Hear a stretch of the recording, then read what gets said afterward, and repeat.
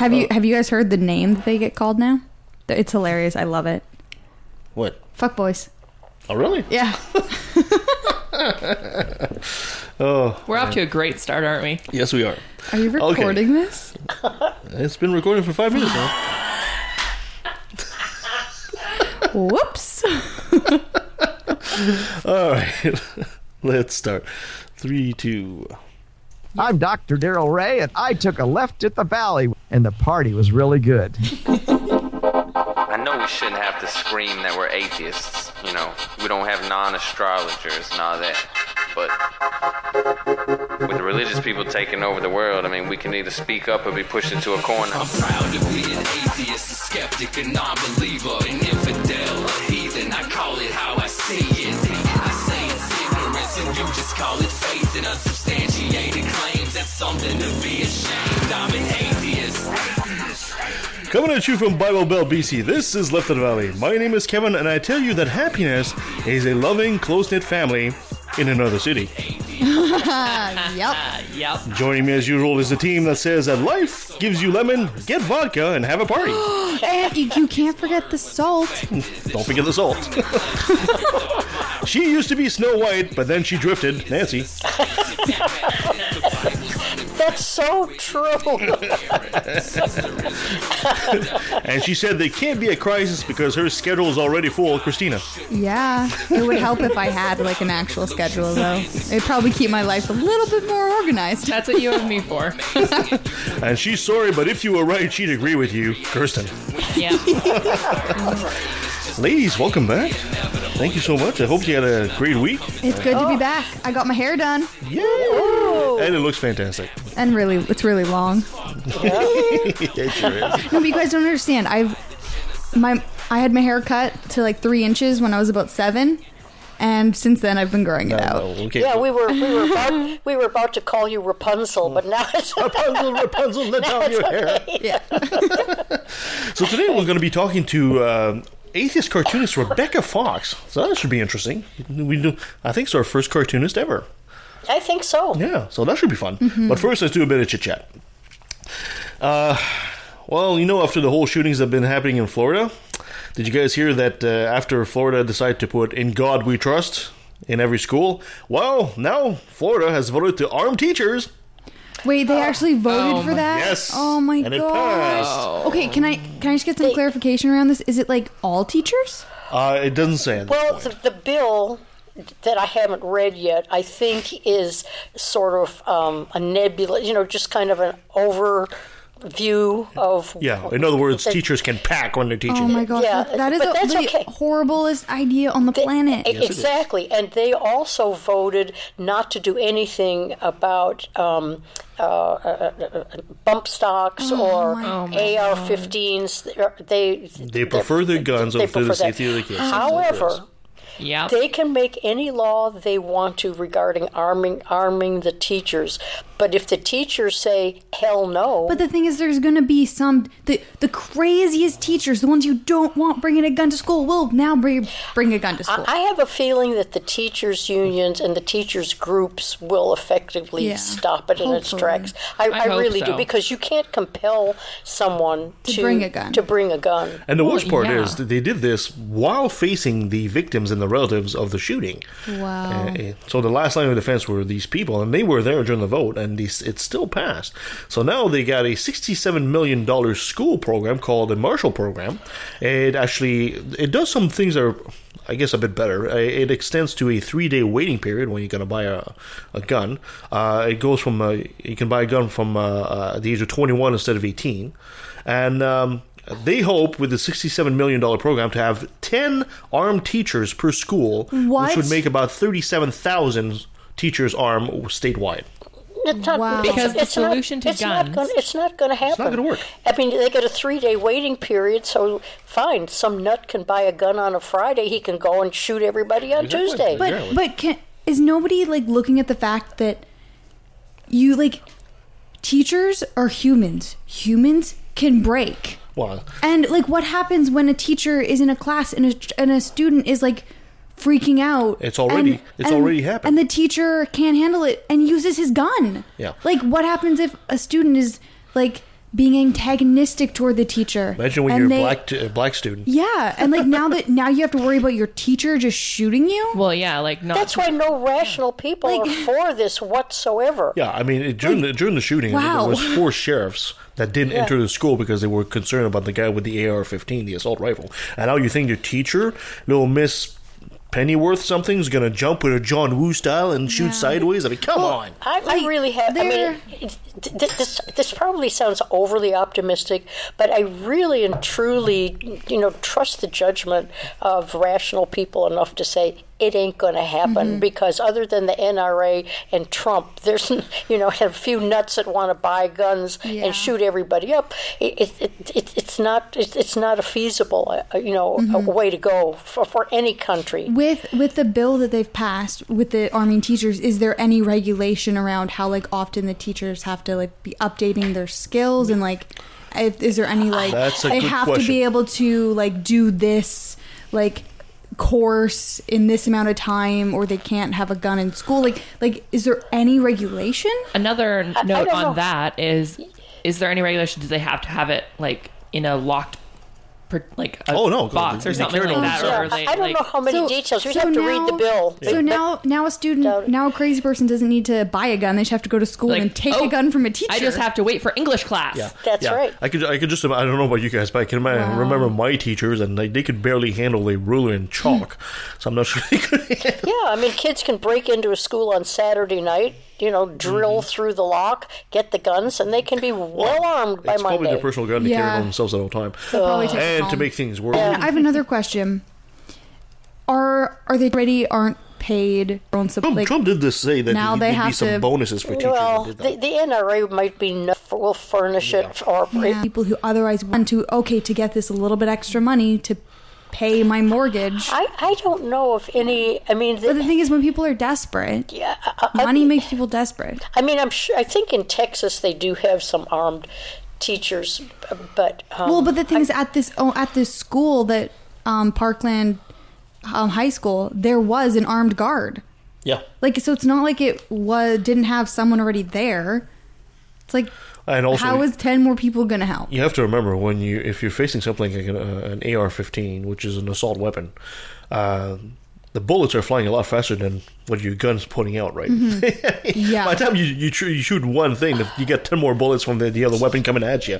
So there's a reason why these sheriffs didn't want to go into the school, because you know what? If you stop and think, but do you realize how absolutely crazy this conversation is? It's insane. It's like we're trying to adapt, to an insane. We're trying to apply rational thought to an insane program. Yeah, exactly. And the more we get involved into how are they going to do this, how are they going to do that, the whole thing becomes psychotic.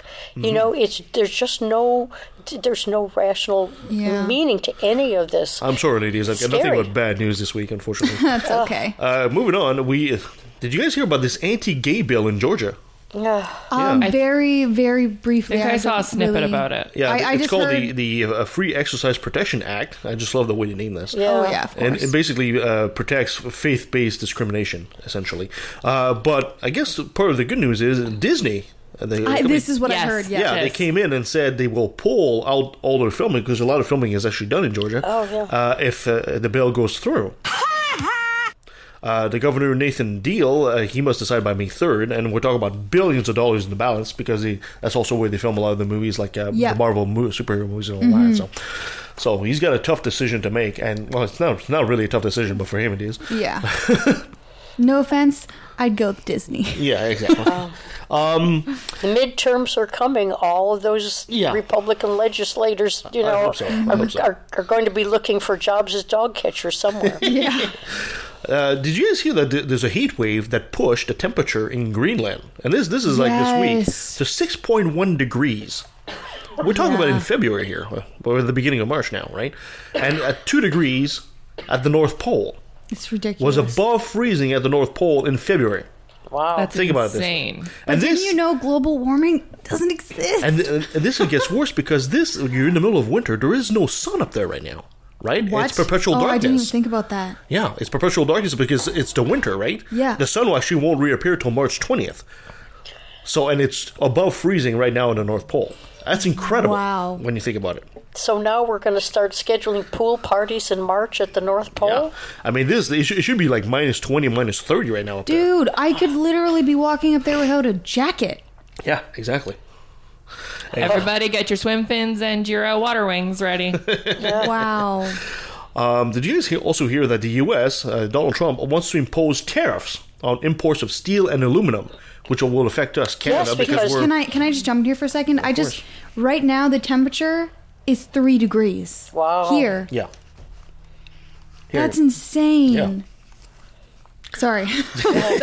I'm just like trying to like the coldest place on planet normally is as warm as it is right now. Yeah, exactly. That's insane. Uh-huh. So they want to impose, he's talking about imposing a 25% tariff on steel and aluminum. He's super Because trade wars are good. Yeah, that's what he says. Trade wars are good. Now, the foreign minister, Christina Freeland, basically says Canada's going to have responsive measures if that happens. Everyone will have responsive measures. Even the U.S. Steelworkers Union in the U.S. actually is asking the Trump government to make an exception for Canada because, you know what, you don't want to cut off the supply because we are the supply, mainly, of that those materials. Well, the only saving grace at this point is that it's just talk. Yeah. And I think I'll have to look this up here. I'm talking and I'm not.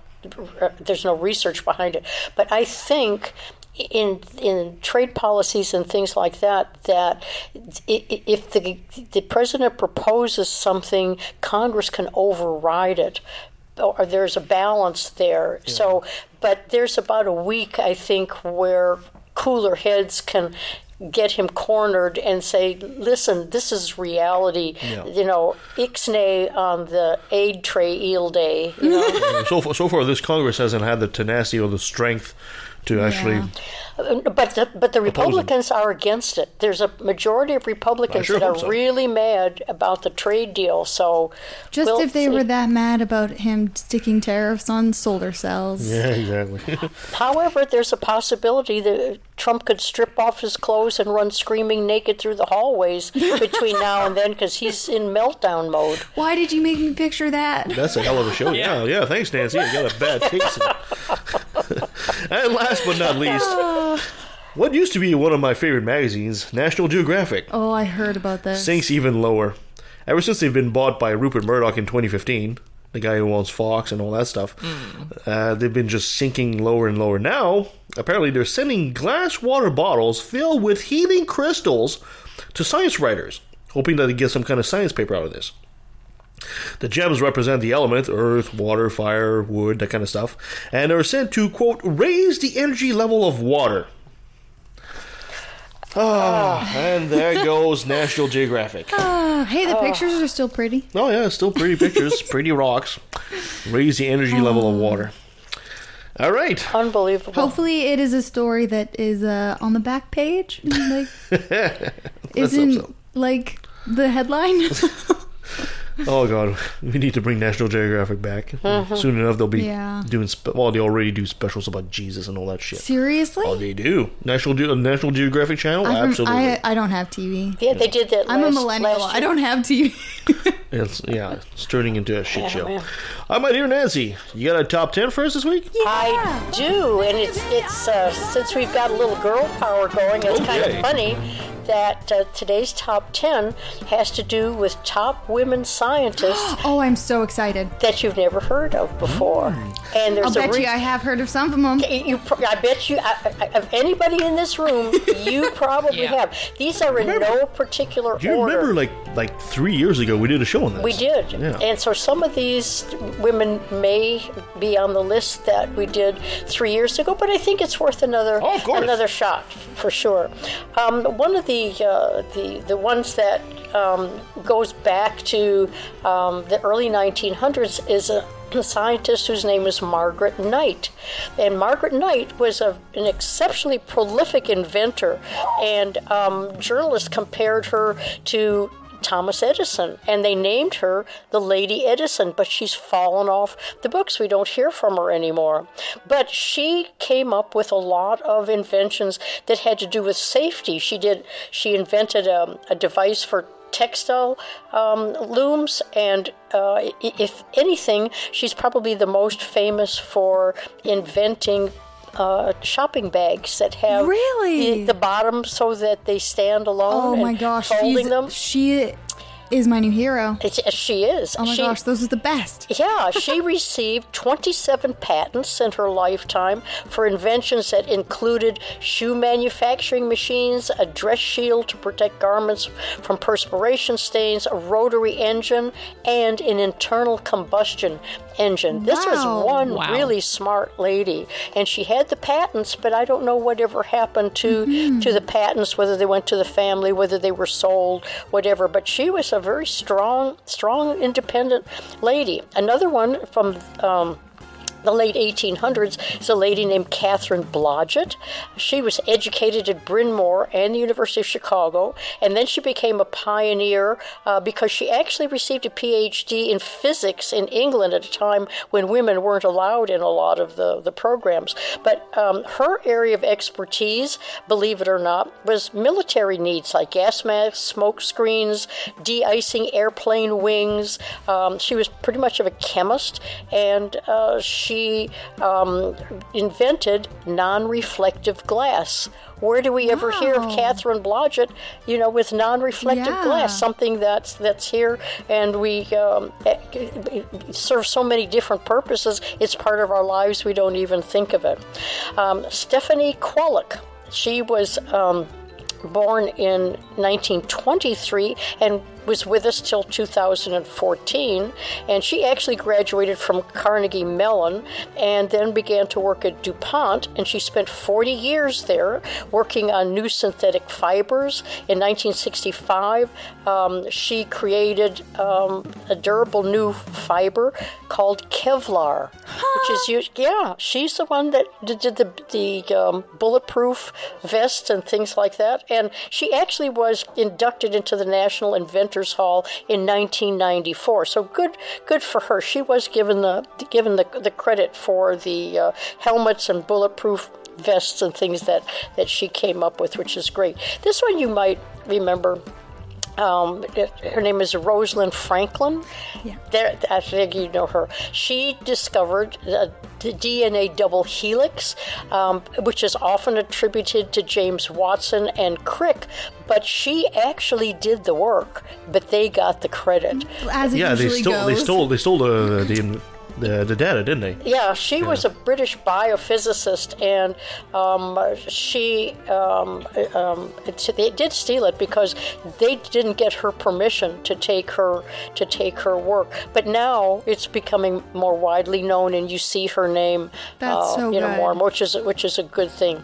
Shirley Jackson was a theoretical physicist, and she was the first black woman to be awarded a PhD from MIT in 1973, worked at Bell Laboratories, and she worked with subatomic particles that enabled others to invent a portable fax, touchtone telephone, solar cells, fiber optic cables, and other technology behind caller ID. Oh, wow. Yeah, she's beginning to break through on a lot of lists, but she still isn't really well known. It's so cool how much her inventions have touched so many different areas. Yeah, she passed away in 1992, and she did get some honorary degrees from 30 universities. Wow. Even so, people don't think of Shirley Jackson when they think of all the devices.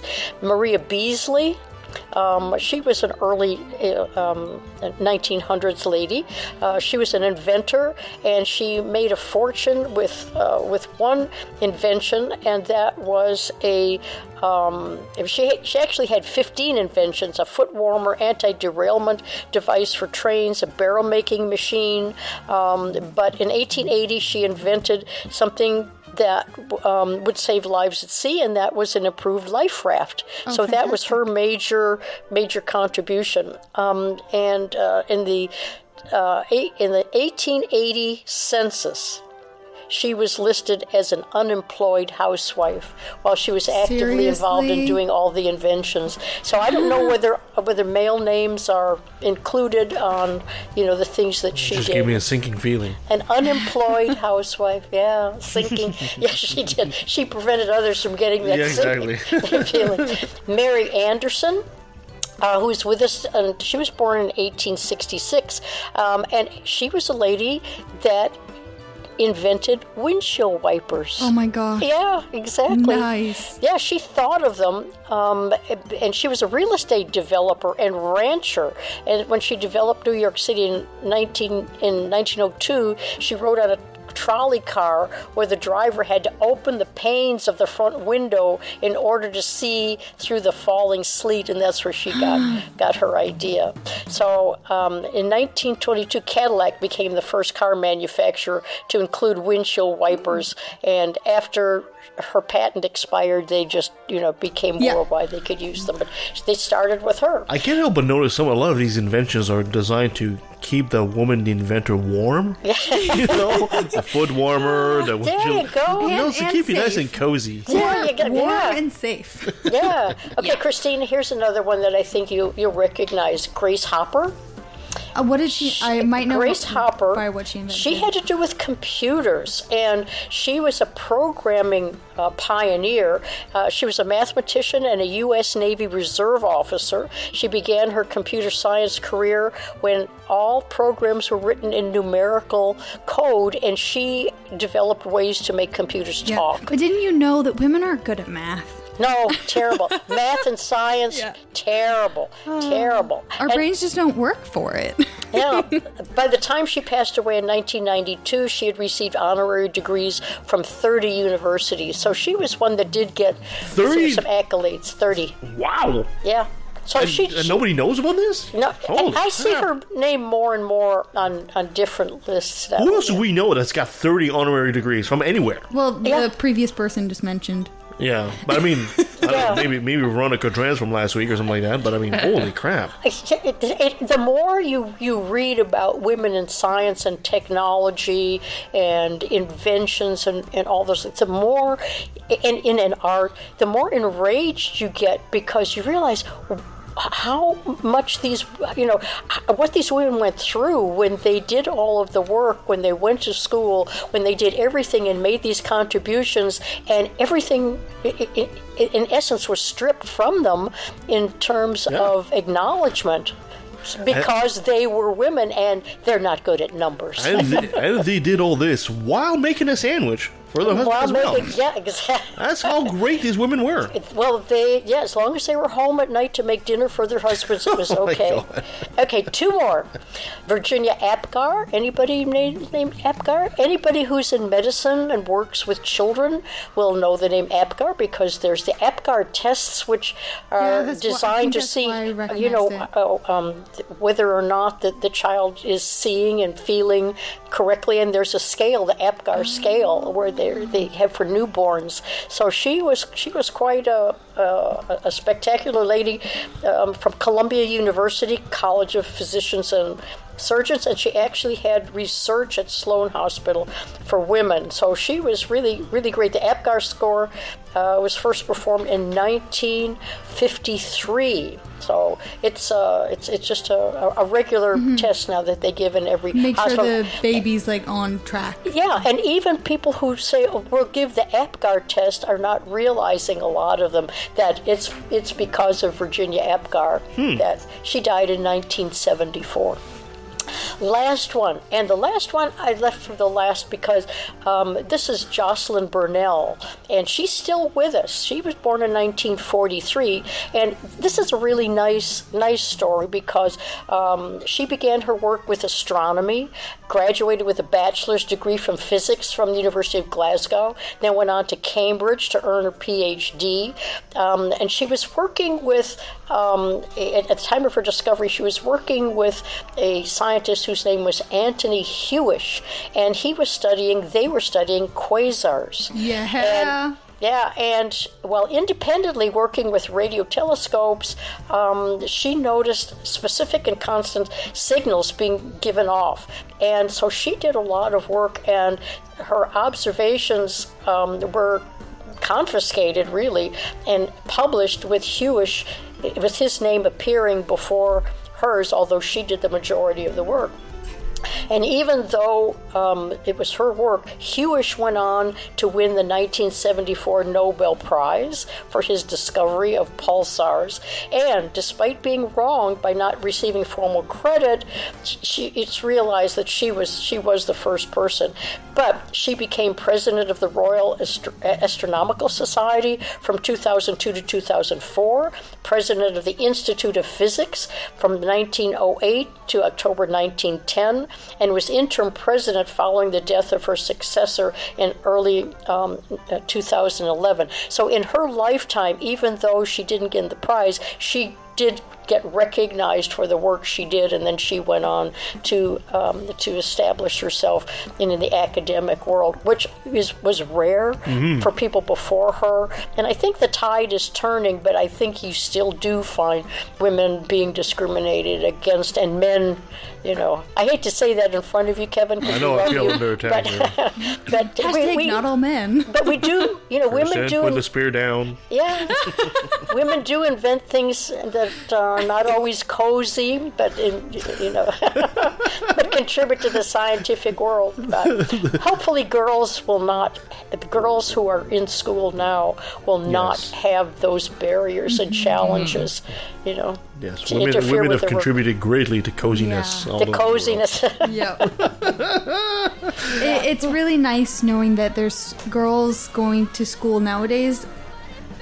They're not like when they go into sciences, when they show enjoyment in science and math, they're not ridiculed as much. No, my niece has just got her PhD last year in genetics, and the research that she did and continues to do with fruit flies is becoming a game changer. So, the fact that she now is recognized and teaching and part of the faculty, and her works are acknowledged. It's really wonderful. I'm surprised your name wasn't in there, Nancy. I mean, after all, you did help build the pyramids of Egypt and the Great Wall of China. Well, my job is to be behind the scenes. She's a watcher. Support. She sees everything. Yeah, I like to be behind the scenes and support others. But it is personal satisfaction to know that I did contribute in a major way to every scientific discovery, male or female. Nancy was a teacher to all these women. Oh, thank you so much, Nancy. But it's time to it's time to move on to our segment we always like, called Another Brilliant Moment. Brought to you by religion. I was waiting for you to say it. I was waiting for her to say it. I was making a funny face. Okay, I've got a lot of stories this week. I was enjoying the music too much, okay? The music is fun. It is really fun. You're in the Scott spot. Okay. So, the Christian Post noted earlier this month that, remember the movie that just came out, Black Panther? Yes! Well, sorry. It's so amazing. I love it. Apparently, the movie's being shown at black churches. And they're showing unprecedented support for the blockbuster for the movie, right? That's because it's amazing. It is a good movie. But conservative activist Harry Jackson has expressed concerns about church support of the Marvel superhero movie because it features ancestor worship and cultism. Wait, what? And his problem is? Which characters are... Oh, in the Black Panther movie. In the Black Panther movie, yes. Seriously? Yes. So says the person who believes that they're going to go hang out with their ancestors. But Jackson believes that the film could cause doctrinal confusion. Because reading the Bible won't give you that. Exactly. Yeah. I believe that many are reaching out because there's this secularized need for us to feel like those who have been told that they were less than, that they can really be powerful people. Jackson posed.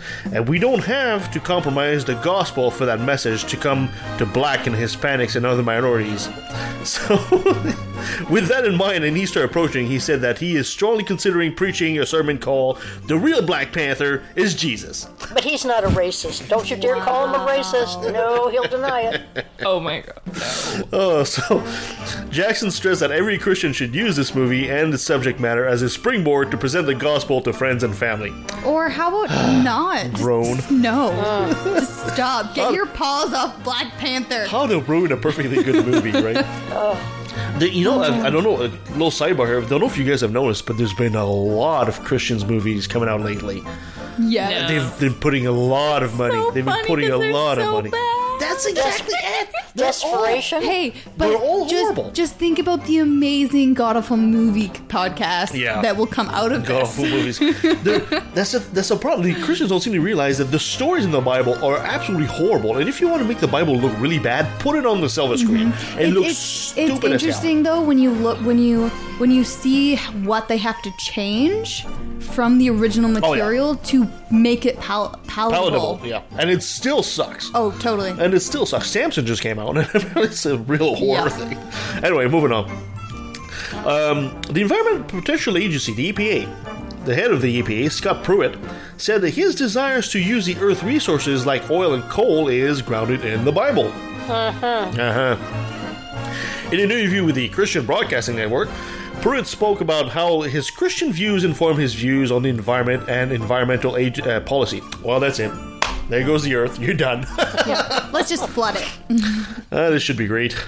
Quote, the biblical worldview with respect to those issues is that we have a responsibility to manage and cultivate, harvest the natural resources that we've been blessed with to truly bless our fellow mankind, he told CBN.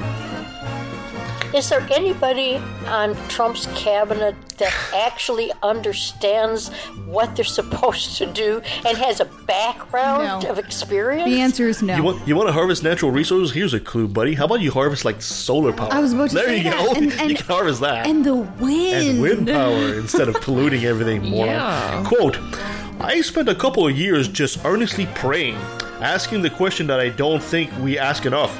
God, what do you want to do with me? He told CBN. He's going to get the answer and he's going to be shocked. It was actually Isaiah chapter 1 that I was reading through at that time that really spoke to my heart, he said. Specifically in the latter part of the chapter where God says to Israel, quote, I will restore you leaders as in the days of old, you judges as in the beginning. And there was a desire that welled up in me to say, I want to be like those leaders that we had in the founding inception of our countries. That's right, he wants to go back to the 1700s because nothing says progress like going back to the beginning. What specifically does he like about the 1700s? Was it slavery, the probably. Rampant slavery, discrimination against anyone who wasn't a white landowning man? There you go, you got it. Oh, yeah. That wasn't from Ireland? So there goes or any country other than Britain. And there goes the environment. Speaking of dumb people, in an interview published in People's this past week, Oprah Winfrey said she'll consider running for president, but only if God sends her a clear sign. Oh God. Please don't. The funny thing is... No. The funny thing is, there was a sign that appeared because Michelle Bachmann a couple months ago said the same thing. The ex-representative Michelle Bachmann. Yeah. And somebody bought out a sign with an image of God saying, Michelle, no. Oh my gosh. So they should do the same thing. Just kind of waiting for that to show up. Just call it Nopra. Yeah. Yeah. That in itself should be a disqualifying statement of a more rational country. Yet in the U.S., waiting for God's approval binds both Oprah and Michelle Bachmann, which I just said about it. Amid calls for her to consider a run for the White House from fans as well as her closest friend, I went into prayer, she says. Quote, God, if you think I'm supposed to run, you gotta tell me. It has to be clear that even I can't miss it. The issue with that is that people can interpret these like okay, a butterfly lands on a flower. Oh my gosh, exactly. That's God talking to me. I should run for president now. It's like no. Like well, if you are interpreting random events as God talking to you, you can literally take anything from it. Yeah, there doesn't seem to be an international standard for signs. There isn't.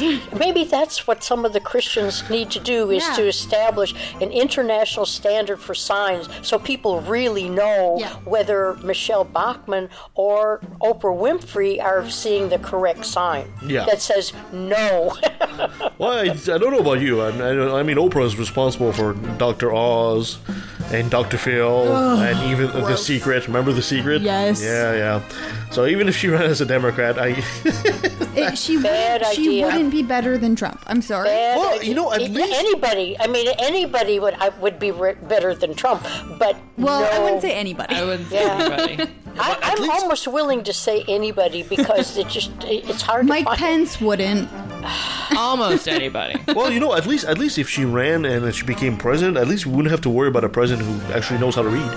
Yeah. You know, well, at least Mike Pence has read the Constitution, for better or worse. But yes, he'd be a terrible choice. The issue I could see with a celebrity running is they will take the vote from a reasonable candidate who is a politician.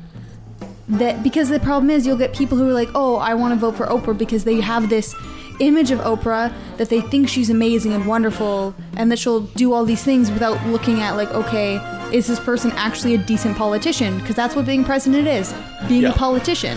Well, I think the problem with celebrity candidates is they're more concerned about their fame instead of doing what's right for the country and for the people. So anyway, speaking of more stupid people, remember Rob Ford in Toronto? Yes. Well, his brother Doug Ford.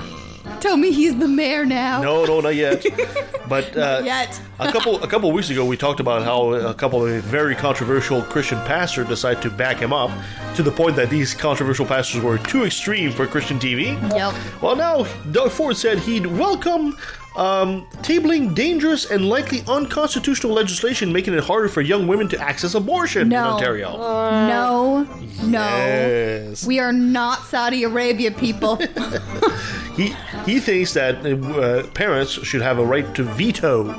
So your 16-year-old daughter or even 18-year-old daughter decides to have an abortion, he thinks the parents should have the right to step in and veto that. Do they have to then take care of this new child that they've forced into the world? Or does their daughter now have to raise that child? Yeah. Wow. That's the dilemma. That's the dilemma. Now, he says, quote, I am personally pro-life and I believe in the sanctity of life, for the anti-abortion group, but he said he would not personally reopen the abortion debate, but he wouldn't stop somebody from doing so. That's the thing. I don't think it'd get very far. No, not in Canada. Nah. Yeah. I will allow the MPPs to draft, bring forward, and debate any legislation that is important to them. I will never muzzle members of our caucus. So, there you go. Rob Ford. Oh, sorry, not Rob Ford. Doug Ford. His brother. This kind of prompted me to ask a few questions about abortion and the law here in Canada. And there's a few things that are interesting. For example, the Saskatchewan right-wing government sought a legal opinion on parental consent laws in 2016. But the province Ministry of Justice concluded there was little doubt the Supreme Court would rule any legislation requiring minor girls to get their parents' consent before undergoing an abortion would violate the girl's right. Yeah. There you go. So the Supreme Court stands in their way for that. Canada's Supreme Court has also already ruled that male partners have no right to veto a woman's decision to have an abortion either. Yeah, that's good. I think that the father should have the right to, like... Because, like, there's, like, I forget what it is, but, like, say that they don't want any role in that child's life. Yeah. And kind of, like, cut off. Because, like, then... You're opening a whole new can of worms here. Yeah, sorry. So, the leadership candidates of that Saskatchewan party also found themselves in hot water after floating the same idea last November. Constitutional issue aside, the idea is also dangerous and unethical. Responding to similar restriction in right-wing Republican states, the American Medical Association has stated parental consent laws breaches the doctor-patient confidentialities of minors and violates the Association Code of Medical Ethics. So, according to research from the University of California in San Francisco, 1/3 of young women who choose not to involve their parents in their abortion procedure explicitly cited fears of reprisal, including physical violence. Yeah, understandable. Yeah, and totally understandable. So there we go. It's a crazy world this Crazy week. World indeed. Mm-hmm. Perfect. I'm just happy I'm in Canada. Yeah. Thank you, ladies. So let's take a pause right now, and when we come right back, we'll be with Rebecca Fox. So stay with us. A Canadian, a New Yorker, and a Southern belle walked into a podcast, and all hell broke loose. Seriously, though, what happens when we three ladies get together? Well, definitely a lot of talking. And accents. Funny accents. Well, I don't have an accent, but my co-hosts sure do. We mix North, South, and the Great White North together for 2 hours of pure secular discussion. Nothing is off limits. From goofy religions like Scientology, woo like ghost hunting and alternative medicine, to hardcore history, hermeneutics, sex, and science. We cover it all. What the heck is a hermeneutic? Well, it's not a guy named Herman who sings falsetto, that's for sure. Join Beth, Ashley, and myself, Deborah, every Monday night at 9:30 p.m. Eastern, and we take you beyond the trailer park and bring the conversation to life. Join us live on YouTube and participate in the conversation via the Q&A system, or catch us later on Spreaker, Stitcher, iTunes, and Nobex. Visit www.beyondthetrailerpark.com for links to the show and our upcoming schedule. Bring your wine and sweet tea and settle in for fun facts and free thinking. We happily wear the explicit tag, though, so make sure to wash out your mouth with something tasty before listening. That's live at 9:30 p.m. Eastern on YouTube. Come give us a like and a share, no matter what type of accent you have. Do you know where Saskatchewan is? Probably not. It's in Canada. If you do, you might know a city named Regina. In Regina, there's a studio. And in that studio, there are, at least once a month, a bunch of skeptical atheist geeks and goofballs who get together to do a podcast. We are the Brainstorm crew, and we're trying to help spread a bit of reason and critical thinking while still having fun. Never taking things too seriously, but still not accepting everything we're told. We go through different topics, exploring them in depth, and often disagreeing. We try to stick to provable facts, and we never trust a myth. That's why we say we're woo-free since 2013. You can find us on iTunes, Stitcher, or Spreaker under Brainstorm, or check out our website, brainstormblog.net. I can't promise you'll always agree with us, but I can promise you'll have fun listening to us. Anti-Semitism was preached as an official doctrine of the church until 1964. Do you think that might have something to do with public opinion in Austria and Bavaria and Poland and Lithuania? That the Jewish people were accused collectively as a people of deicide, of the crime of the murder of God in the figure of Jesus of Nazareth. And that anathema on them was not lifted until 1964, well after the perpetrators of the Holocaust had stood trial in secular courts and been rightly punished for their actions. How can this church say it has any moral superiority? It has difficulty catching up to what ordinary people regard as common moral and ethical sense, and it still can't make itself apologize properly.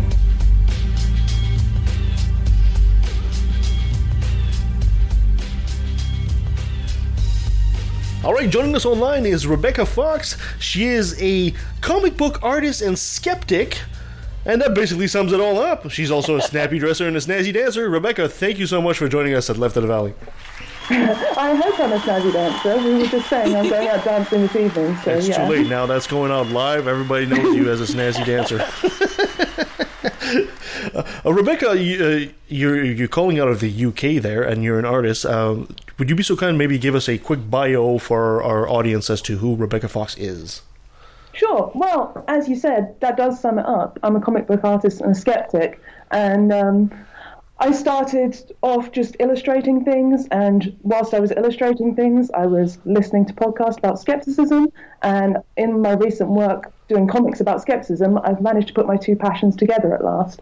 But yeah, I wasn't always a skeptic, and that sort of perspective on having had the experience of believing quite some irrational things informs my work, I hope. So maybe let's start there. So maybe tell us about your apostasy. Where did you come out of the Church of England? Were you a Christian? No, not at all. I was brought up by atheist parents who, well, I say atheist parents. I think someone else called it apatheist, which I quite like. They just didn't care about religion. No interest at all. But I still had that sort of yearning for something more and for a sort of spiritual side to the world. So I sort of got drawn to the more esoteric religions, and I ended up being a Wiccan for quite a few years. Nice. Yeah. As far as religions go, it's one of the most fun and least harmful ones. I have a sister who's a Wiccan. Oh, really? There you go. Yep. So you know. I thought you told me your sister was wicked. She's both. Okay, a little bit of that too. Trust me. So yeah, Wicca is obviously one of those religions that is much more female friendly than the vast majority of the religions out there, especially the Abrahamic ones. Yeah, although it's interesting actually, Wicca, it started in the UK in the 1940s. That's when it was invented. Don't listen to any witch who tells you it's older than that. It's not. But that's a long story. But yeah, when it was started by a guy who was a bit of a misogynist, and there was that sort of overtone in it. And then at some point, I think in the 60s, 70s, it came over to the US, and they linked it up with liberal politics and made it a much more sort of feminist, inclusive religion. But in the UK, we still have a bit of the old school, gender roles, and I don't know, it's not terrible, but it's definitely less. The sort of Wicca that you guys experience over in Canada and in the US is different to what we have here. That's very interesting. Interesting. And so you were attracted to this because you felt you needed some kind of spiritual life. What was it about Wicca that attracted you? Well, maybe it wasn't so much a spiritual life. I think a lot of people go looking for something that makes them feel sort of secure and comfortable and feel like they have control. And as far as like religions go, Wicca offers you the ultimate control because you literally have magical powers. It offers you security and comfort in a community of other witches. And it really, especially because I was a teenager and my family was a bit chaotic, and it gave me this sense of like belonging to something greater than myself, this like long lineage. Because of course I believed the story that this religion had come from pre-Roman Britain. So it linked me to something that I thought was ancient and that made me feel comfortable and powerful and wanted and part of something. And all that together was really intoxicating. Understandable. Yeah, we've had a Wiccan on the show before, but that was a long time ago. But I'm curious because I had never heard this thing about Wicca starting in the 1940s. And when you talk to Wiccans today, most of them, they will say it's from a very long, long lineage. So could you please elaborate on that for the ignoramus out there like myself? Sure, of course I can. It's weird because sometimes I talk to Wiccans and they're like, yeah, we know it started in the 1940s, but it's our faith and it's important to us anyway. And I'm like, well, fair enough, guys. But I believed that it was a continuation of a pre-Roman tradition which was sort of stamped out merely by Christians. But actually, what happened was there's this guy called Gerald Gardner. And in 1941, he sort of invented it. I mean, he pulled it together from Aleister Crowley, Theosophy, some Freemasonry, some sort of general esoteric currents that are going on around that time. And to give it more authenticity, he tied it to this sort of fringe theory that was going around at the time, which was advanced by an Egyptologist called Margaret Murray. And she said that the witch hunters were hunting actual witches. And she's the one who said that there was an ancient religion that had been oppressed and pushed underground. And she actually thought the witches were descended from fairies. But yeah, that's sidebar. Anyway, yeah, totally. So it was like the ancient aliens of the 1940s, this idea that witch hunters were hunting actual witches. People believed it. She wrote the entry for the Encyclopedia Britannica, which was on witchcraft, where she espoused these views. It's since been corrected, but it was in there for quite a long time. Anyway, so this idea was out there in the general zeitgeist that a secret religion had persisted, and Gerald Gardner sort of glommed onto that and said, not only is this true, what everyone's been saying, but I have been initiated into it, and I have all the goss. And he presented this book of shadows, like a secret book that he claimed to have been given to him by a high priestess who had the connection of the lineage going back to the beginning of time.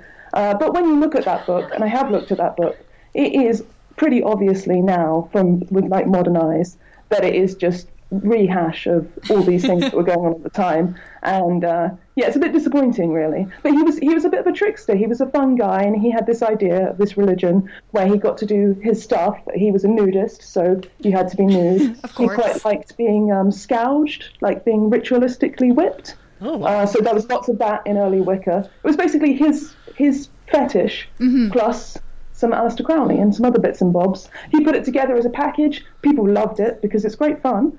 And then it took off, and it's become its own thing since then. And now there's all sorts of different variants of Wicca. Yep. Like I said, the one in the US is very different to the one in the UK. There's Gardinian Wicca, which is a descendant of what he invented, but there's loads of other different types. Oh, this podcast just got all kinky all of a sudden.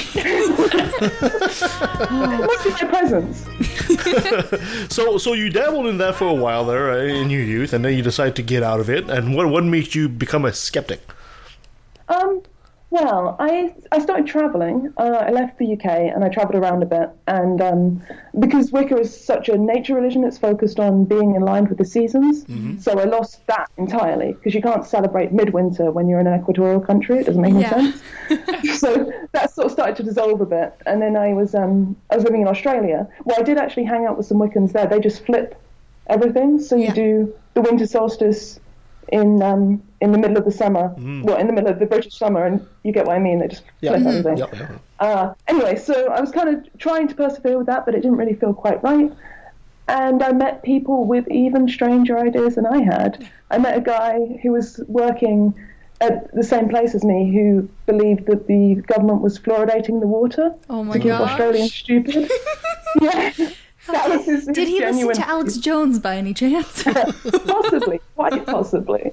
So yeah, I started researching that, and then I started reading the skeptical blogs about that, and then I started reading the skeptical blogs about other things, and I started listening to skeptical podcasts, and then I thought, wait a minute, all this stuff I believed about magic, if I think about that from the perspective of these skeptics I've been listening to, that doesn't make any sense, and it slowly sort of just dissolved away.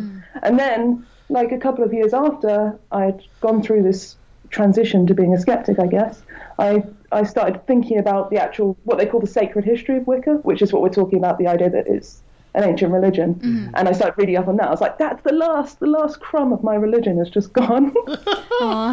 It's amazing what a bit of education will do to your beliefs. Huh? And just seeing, like, with traveling and seeing that other people have the same conviction of different beliefs, and realizing that if they're wrong and have the same amount of conviction I do about my beliefs, then how likely is it that I'm wrong? Or more conviction. I mean, I was witnessing amazing, like, Hindu ceremonies and stuff, and these people are really into it, and it means a lot to them. It's important to them. They're invested. And I was like, ooh, I don't think I've ever felt quite what those people are feeling, and yet I think my religion's the right one. That doesn't seem right. Yeah, exactly. And in the meantime, you also discovered you had a bit of talent for drawing. Well, I've been drawing since I was a kid. Like, it's just always been my hobby. So I just carried on doing that in the margins all through my my undergraduate and my postgraduate degree in literature. It's just like drawing and keeping it up, not really for any particular reason other than I enjoyed doing it. Yeah. And then it didn't occur to me that I could put skepticism and art together until I started getting into comics and zines and finding comics that were actually interesting to me, because I've never really been a big superhero person. But I started reading comics about people's autobiographical comics, people's experiences and graphic novels, and I was like, yeah, this is brilliant. This is literature and art together. All it needs is some skepticism, and it's exactly what I want. Yeah, most comic book artists will do something. They like to tell a story, but unless you're somebody who does an editorial, they usually shy away from controversy. What pushed you into going the other way? I don't know if my book's that controversial. I think I wanted to fill a gap. I wanted to have something that I could give to the people in my life who were like, what's this skepticism about? Why are you so into it? What, you always like referencing it, and, you know, it seems to be a big part of your life. What's it about? And there was just no easy book to give them. I mean, I could give them like Carl Sagan's Demon Haunted World, but if you're not motivated to read it, I don't know if people would get through it. Yeah, I just wanted a little quick primer, basically. And I thought, how can I communicate this in the most efficient and, you know, engaging way that someone who might not necessarily pick up a book on science or skepticism would pick up, and also be able to give something to give to skeptics, to give to their friends and family or whoever, to get more people interested, which is why I went for the title How to Be Reasonable, instead of How to Be a Skeptic or How to Get Your Shit Together or something. Yeah. Because I thought, you know, well, one, not good to swear in titles. Two, people often get skeptic mixed up with cynic, and I didn't really want to make that mistake. So the title ended up being How to Be Reasonable by someone who tried everything else. It's a very good title. Do most of your work aim to actually try to bring people into the skeptic movement, or do you do some of the work also, you know, by skeptic for skeptics? Well, my first book is kind of, I guess it's by an atheist for people who are interested in philosophy and ideology and how that works. My first book's called Murmurs of Doubt. It's like a collection of short graphic stories about people experiencing doubt about their ideologies or their religions. So I guess that's more aimed at skeptics. And I actually think How to Be Reasonable, although it is a primer on skepticism, I learned stuff whilst researching it. So I imagine any skeptic who picked it up would at least learn one or two things, or maybe learn a new way of looking at things they already know. But yeah, I have so many ideas for more books I can write and draw. Awesome. Is it too much to ask you? Maybe you can, without giving us too much spoilers, to give us one or two of your ideas that are coming up? Yeah, I have a project that I'm looking forward to starting quite soon with have you heard of street epistemology? Oh, of course, Peter Boghossian. Yeah, so I'm looking forward to starting a project with Anthony Magnabosco around that subject, which will be really fun. And then I have a more ambitious project, which is going to take me years to get done, which is a graphic novel about free will. Oh, that will be fantastic! That would be amazing. Yes, that's such an interesting subject. I hope matter. You can have. I feel like it's something that's consumed me for once I got the spiritual stuff out of my system, I was like, now I have to start looking at other philosophical problems. Totally. And free will is the big scary one. Where do you stand right now on the debate on free will? Well, I'm kind of working it out as I work through my research. I guess I would say I'm a reluctant determinist, or maybe not a determinist, but not. I think it's funny that we have this dichotomy between yes, free will definitely exists, or no, you're a determinist. Mm-hmm. I don't want to say I'm a compatibilist because I don't think those two things are compatible, but I don't want to say I'm a determinist because I do think there's space for there to be random chance. Yeah. Mm-hmm. So, yeah, but if you had to pin me down, I'd probably say reluctant determinist.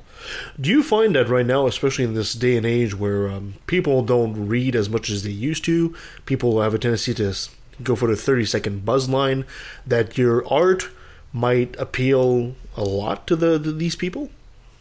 I think it's nice to be able to sum up an idea visually. Mm-hmm. And that's what I love about reading comics and graphic novels. It lets something imprint on your brain more than just reading the text. And hopefully, I think there are enough people who are engaged in a kind of, in a wordy way, and also in a visual way, that would work for. But I know it doesn't work for everyone. It's just, You know, I got it. All of a sudden, I just had this great idea. I've got this great project you and I should collaborate on. We should do this graphic novel called Nancy the Wandering Jew. Oh my because God. Nancy here in our show, you might not know this, but she's been present at every important event throughout history. She was there when the pyramids were built. She was there when JFK was shot. And that's her entire life. And I think that'd be a great project for you and I to collaborate on. Oh, Rebecca, it's just these young kids have no conception of anybody over 55, you know? And at my age, you know, I'm just almost Precambrian, pre-monolith, whatever lithic age, whatever the layers are, they see me at the bottom holding everything up on my shoulders. Gee, when they get old, they'll understand. I just wish I was here to see it happen. But Nancy, by then we'll have like interplanetary travel, so and my energy will still be here, so don't forget it. See, Rebecca, what I had for an idea is take all these great images, you know, like an image of when they're building the Great Wall of China, and Photoshop Nancy in there somewhere on every one of them, you know. And I thought I don't know how to do Photoshop, but see them on Google Images. Yeah, you might be able to help me with that and make a nice scrapbook. That'd be great.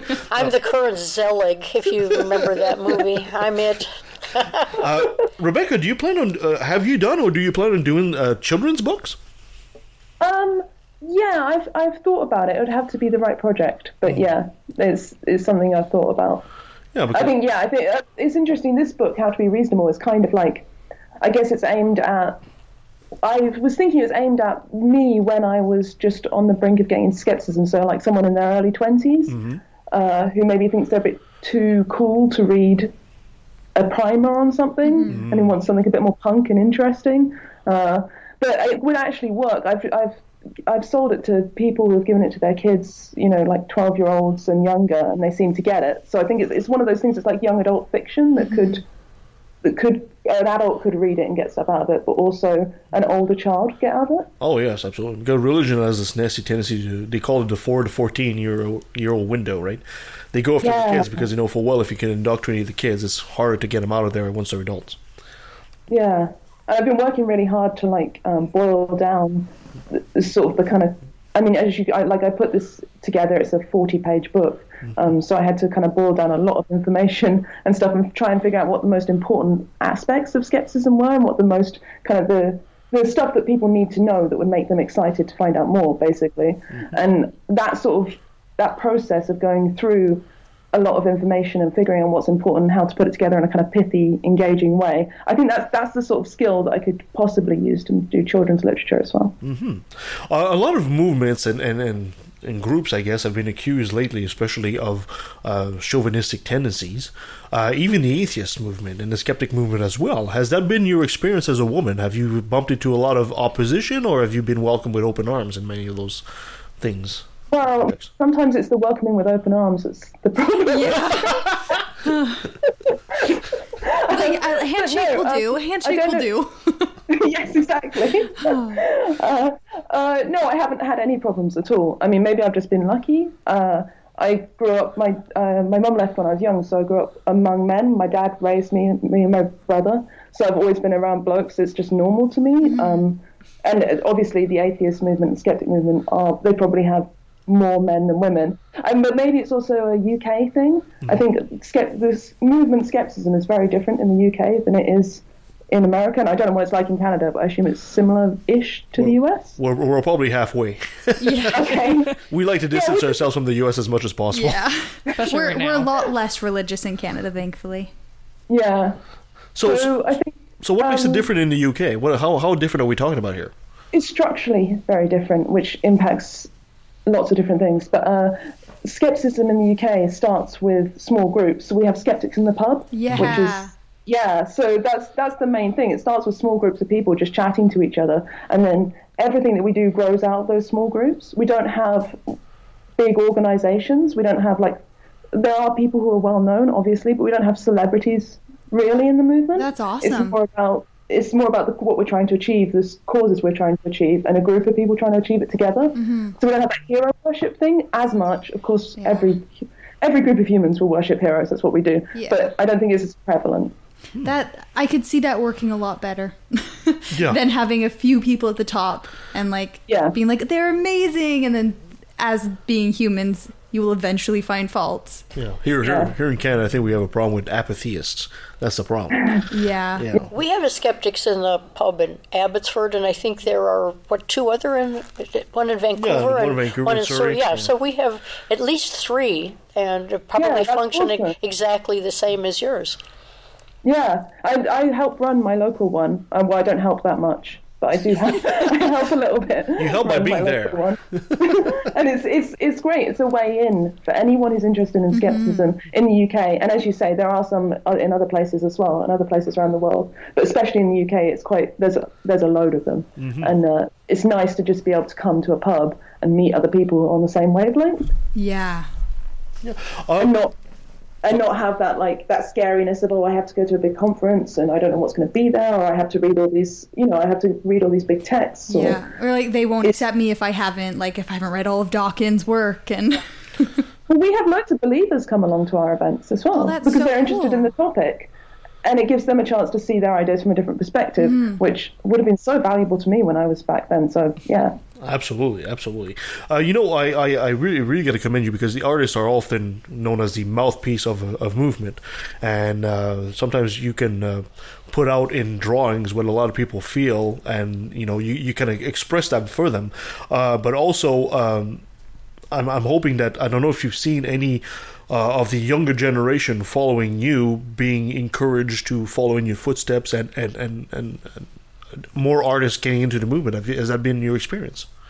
I actually haven't spoken to many artists at all in the skeptics. I don't think there's that many of us. I have absolutely no evidence for this. This is just a vague theory.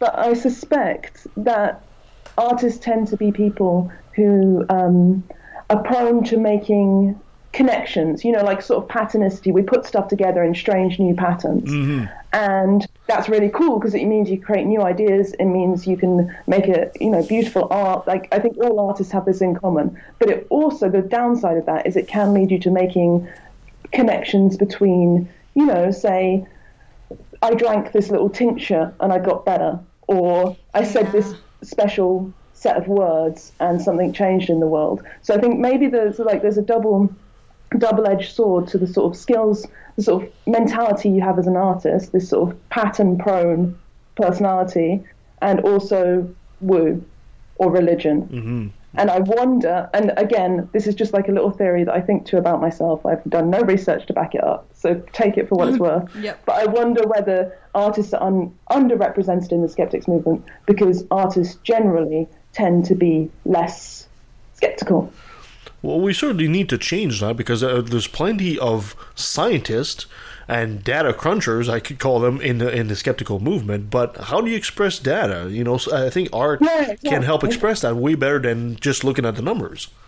And I think my life is so much richer for combining that sort of that fun making patterns part of my world and part of how my brain works and the critical thinking skills that I now have. Like, I think my life is massively improved because of skepticism, and I think that would be true for most people. Mm-hmm. So, yeah, I don't think there's anything. I'm not saying that there's something wrong with artists and they can't think critically. I think maybe they're less inclined to go down that route for various reasons, probably cultural as well as anything to do with our brains. And hopefully that'll change soon because some of the best art that's coming out right now is actually in the realm of science. For example, some of the deep image from Hubble and stuff like that. It's just absolutely stunning. And I hope to see a melding between the art community and the science community. And when that comes together, it's really going to be a stunning, spectacular benefit for all of mankind. I agree, definitely. Yes, absolutely. In the meantime, Rebecca, what's coming up for you? What do you got? What are you working on right now? What's in the book for Rebecca?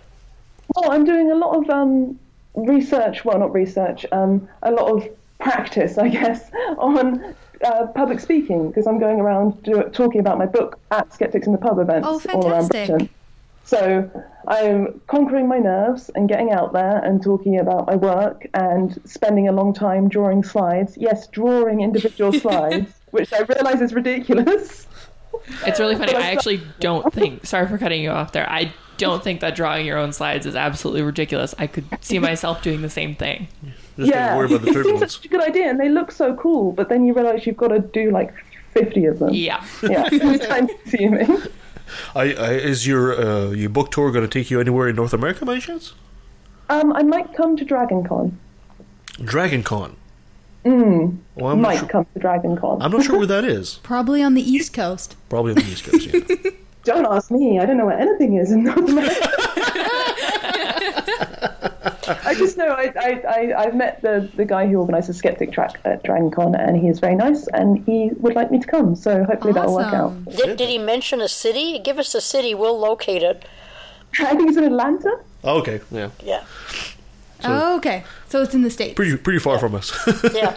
Pretty far from us. It's America, right? Yeah. Yeah, it's somewhere somewhere in the South Georgia. US there. Yeah. North America, right? Sorry, say that again? Geography's not that bad. That still counts as North America. Yeah, totally. Yeah. I'm not so sure. Yes. I think we're voting to push Atlanta out. just draw a circle around it. Yeah.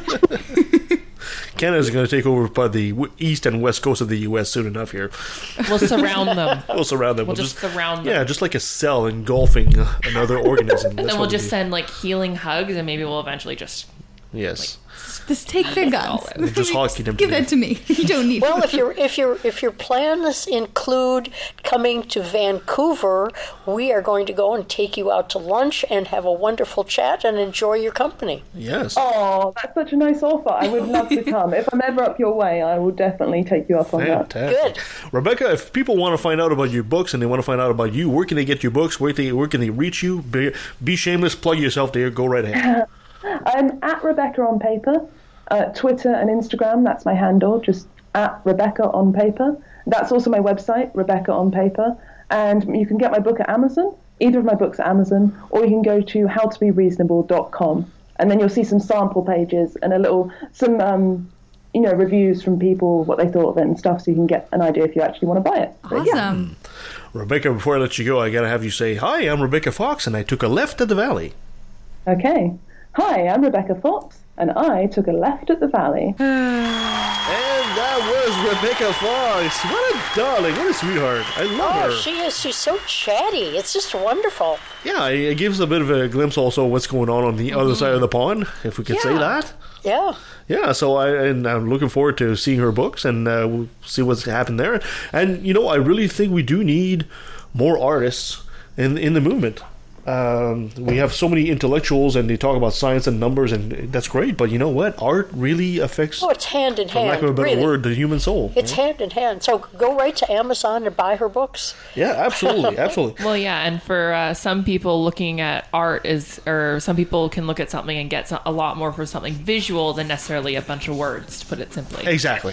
Some people, churches and a religion use emotion to drag you into the movement. We use data, but sometimes data won't quite do it. Sometimes you have to bring a bit of an emotion to it as well.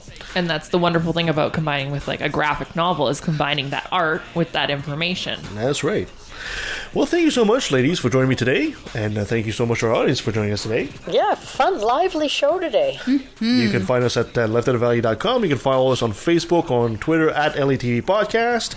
You can send us an email at leftattvalley@outlook.com. If you sign up for some of the places that play our show, you can get an email in advance of when we're going to show up. And give us a 5-star review. That really helps others find the show, and it helps us too, let's face it. All right, coming up next week, we'll be talking to Ira Pastor about biomimicry. I'm so excited. Oh, that's got to be fun. Yeah, we've been looking forward to that one, too. And then we have our old friend Christopher DiCarlo is coming back on the show. He'll be talking about some of the stories he's had to go through. And we're coming up on 4 years now. Seriously. 4 years, and we'll have Robert Stanley of the Right to Reason podcast. Oh, he's got a great voice, and I can't wait to see and talk to him. And of course, on the end of March, we'll be talking to Ethan Siegel about the science of Star Trek. Again? Oh.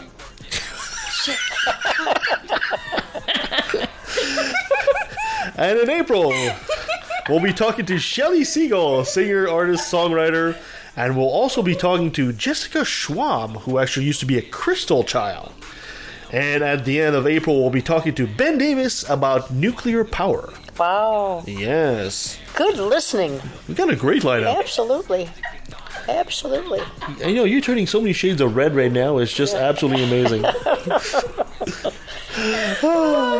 And if anyone listening has some ideas for the show, if there are some people out there that you'd like to hear more of, or you'd like to come on the show and you have some ideas and a point of view that would make a great conversation, let us know. I mean, we're here for our audience, and participate as much as you can. We love it. Speaking of which, we'll also have, we did Soji 123 last week.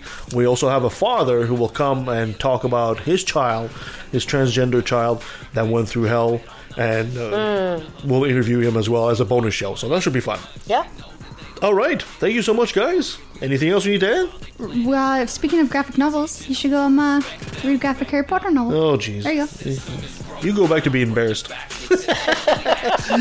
Thank you, guys. Until next time. The parties of God's hands are bloodstained. Millions of murders by believers, and they're all in God's name. And let me take a sec, don't mean to sound so hateful, but I swear to God, pun intended, I find it disgraceful that many atheists are told to be quiet.